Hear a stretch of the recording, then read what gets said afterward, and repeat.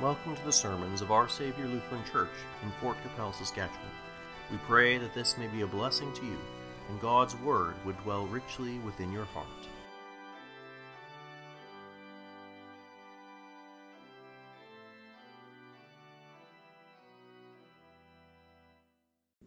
Grace, mercy, and peace be to you from God our Father and our Lord and Savior, Jesus Christ. Please be seated.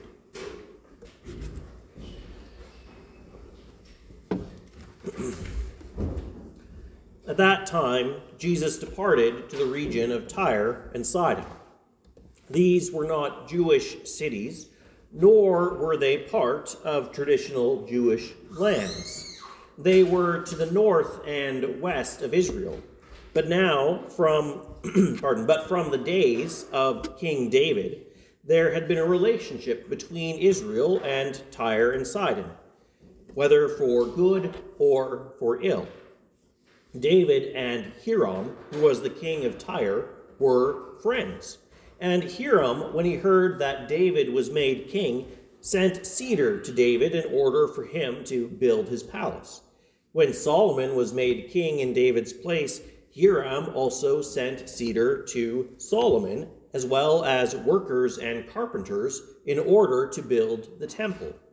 However, many of the idols that the Israelites went after, including Baal and Asherah, were false gods from the peoples of the Tyre and Sidon. And so when Jesus went to the region of Tyre and Sidon, he went there with the 12 in order to rest and recuperate, to get away from the crowds in order to teach his disciples privately. So it may seem strange to us at first that while he is there, a woman of Canaan came from that region and cried out to him, saying, "Have mercy on me, O Lord, Son of David. My daughter is severely demon-possessed." This woman would have been raised worshiping the false gods of the Tyrians and Sidonians. Yet here she sees Jesus and comes to him in faith, calling him Lord and the Son of David, and asking him to have mercy on her. How could this woman have known of Jesus and have come to faith in him? As all others do, through hearing. As St. Paul writes in Romans 10, faith comes by hearing, and hearing by the word of God. Some or many carried the good news of Jesus into the north, into the region of Tyre and Sidon. And having heard of Jesus, how he was seen as the Messiah of Israel, how he had healed many, and how he taught with authority, she believed. Upon hearing these things, the Holy Spirit worked faith within her that she should believe that Jesus is divine, that he is the Lord, but that he's also a man, the Messiah, the Son of David. She heard and believed, and so when she saw Jesus, she could not help but exercise her faith and call out to him for help. And so it is that our Lord, in his wisdom, tests her faith, that he might prove it, that he might improve it, and make it all the more stronger. St. Peter writes in his first epistle, chapter 1, "In this you greatly rejoice, that now, for a little while, if need be, you are grieved by various trials, that the genuineness of your faith, which is much more precious than gold that perishes, though it is tested by fire, may be found to praise, honor, and glory at the revelation of Jesus Christ, whom, having not seen, yet you love. The Lord tests our faith, that it might be refined, that it might be purified and come out all the more genuine, so that our faith might be stronger and we may continue to hold to him even in the midst of so many dangers. As he said through the prophet Zechariah, speaking of Israel, I will refine them as silver is refined, and test them as gold is tested. They will call on my name, and I will answer them. I will say, this is my people, and each one will say, the Lord is my God. And so our Lord's testing of this Canaanite woman's faith began as he answered her, not a word. Not a word. She's crying out to him for mercy, for help in her distress over her daughter's affliction, and he says nothing. If this woman's faith was not genuine, surely she would have given up and went home. Can this really be the one I heard about? The one who is so kind, so gracious, so merciful? He doesn't even acknowledge me. Surely this was a mistake. But she doesn't think that way. Her faith was founded upon the Word. It was founded upon what she had heard concerning Jesus, and so she does not lose heart when her experience is different, but continues to call upon him for mercy, trusting that what she has heard from him was true, trusting that he was indeed the Lord, the Son of David, and that he was gracious, merciful, kind, and loving. Her experiences told her one thing, but she disregards those and holds firmly to the word which she first believed, the word which first brought faith. As she continued to cry out for mercy, his disciples came and urged him, saying, "Send her away, for she cries out after us." The disciples, either because they were annoyed or because they were moved by her anguish and the desire that her daughter be healed, asked the Lord to send her away, to send her home, having been given what she asked for. But Jesus answered and said, "I was not sent except to the lost sheep of the house of Israel." It's easy to become discouraged when both our prayers and the prayers of others who are praying for us seem to fail. Here the 12 lend themselves to her cause, and yet the Lord does not answer.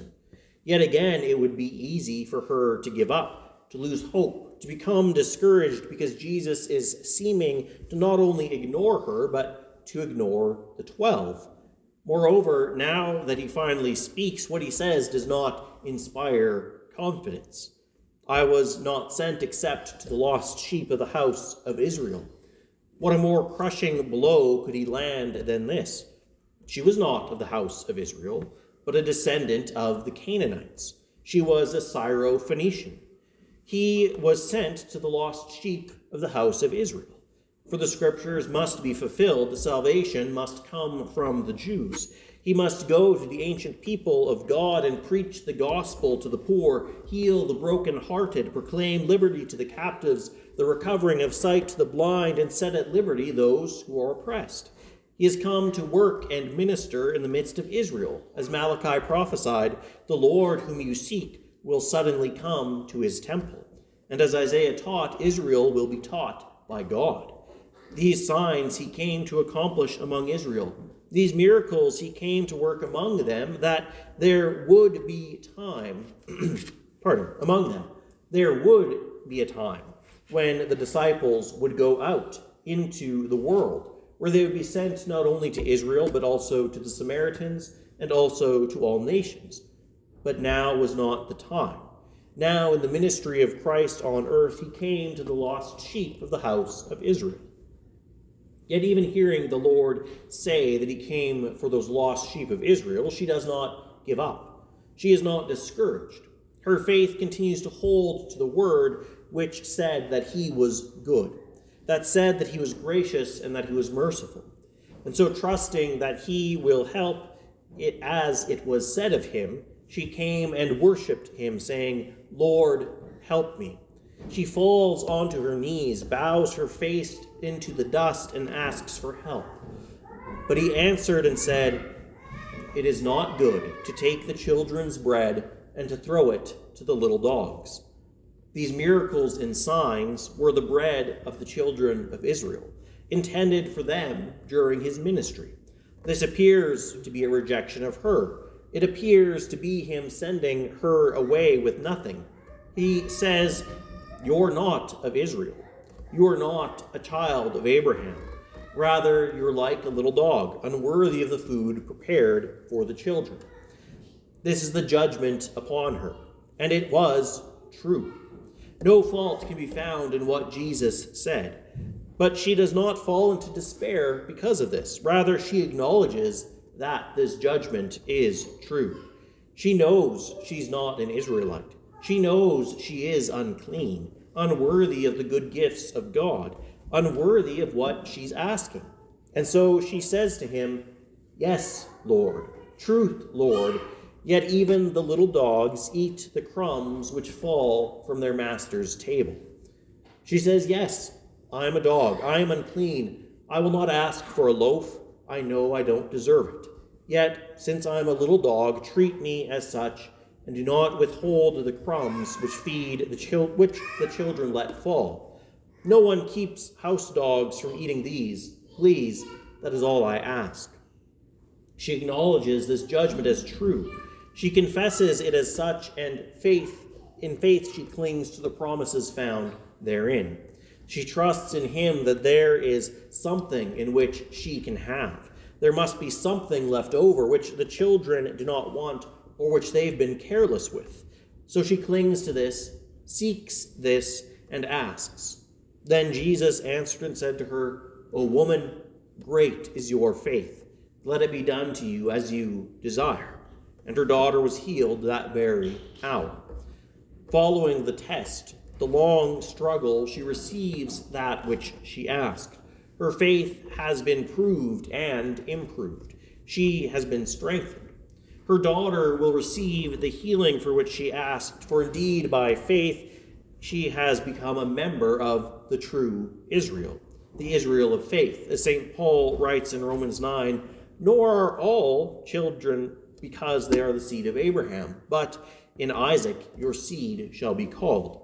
That is, those who are children of the flesh are not all children of God, but the children of the promise are counted as the seed. Christ was sent to minister to the Jews, but he came for all. He came even for this woman and her daughter. She trusted in him, and all the time he heard her prayer. Never once in this testing did he say to her, "No." Never once did he reject her or send her away. He tested her faith as gold is tested through fire, and she is the better for it. This faith was not like that of many in Israel that came to Jesus only for healing and then forgot about him. Or they abandoned him at the first opportunity that difficulty arose and helped the Pharisees in their plots against Jesus. No, this was a strong faith, a faith that persevered, a faith that remains steadfast unto the last. We often find ourselves in similar ways to this woman, where God acts in such a way that his grace is concealed from us.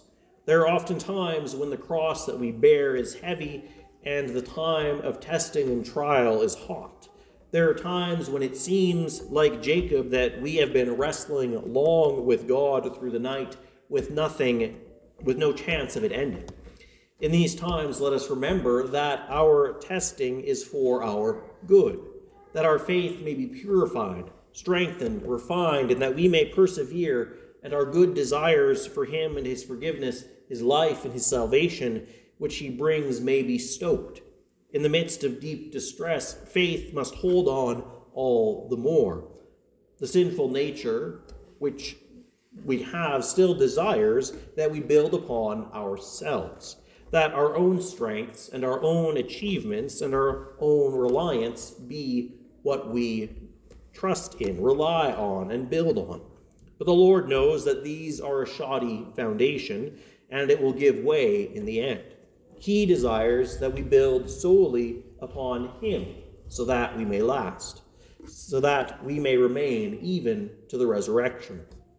That is why he brings us low, so that he may exalt us. He destroys our false foundation, that he might build a strong and true foundation, that we might find our hope in him, who alone is our helper.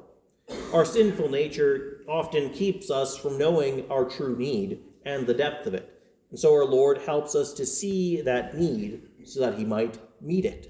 A sick person that doesn't know that he's sick will reject difficult medicine.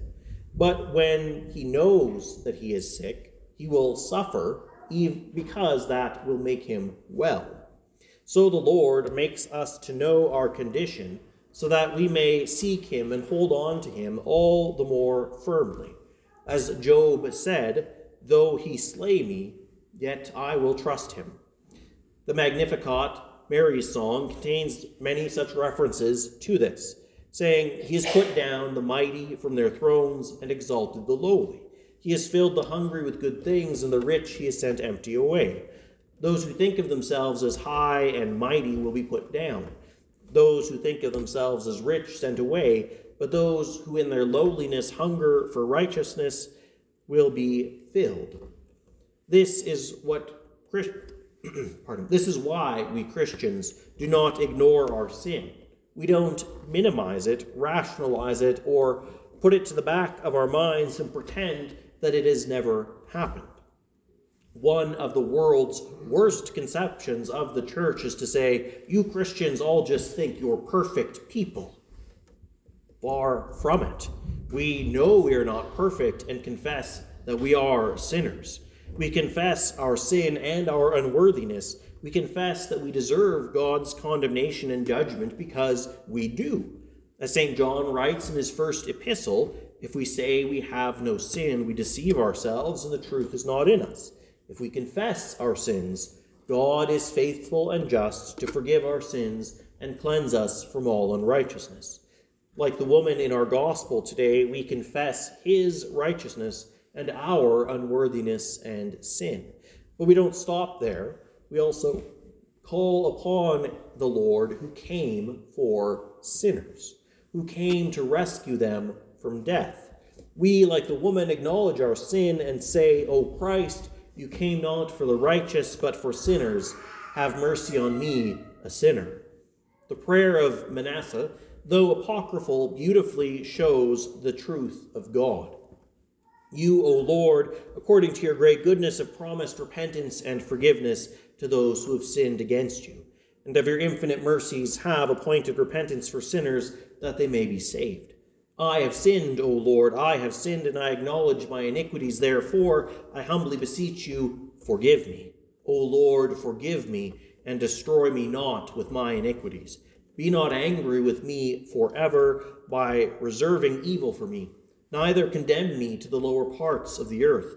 For you are God, even the God of those who repent.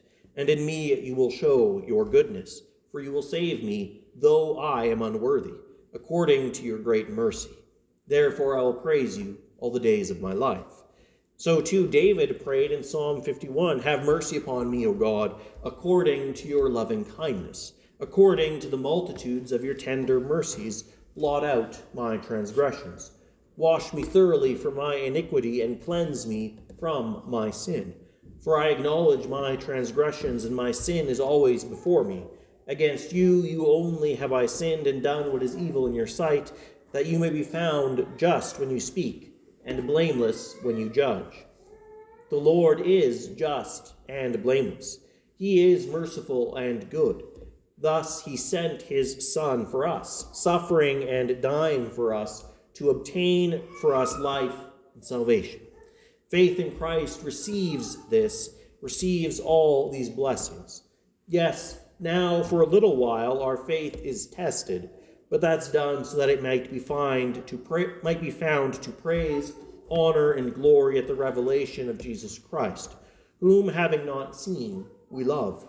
And as Peter continues, though now you do not see him, yet believing you rejoice with joy inexpressible and full of glory, receiving the end of your faith, the salvation of your souls.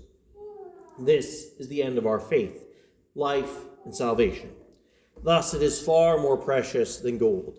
Now we may feel the weight of our need, of our sin, but that is revealed to us so that, repenting and believing, we may receive the Lord's salvation, forgiveness, refreshment, and life forever.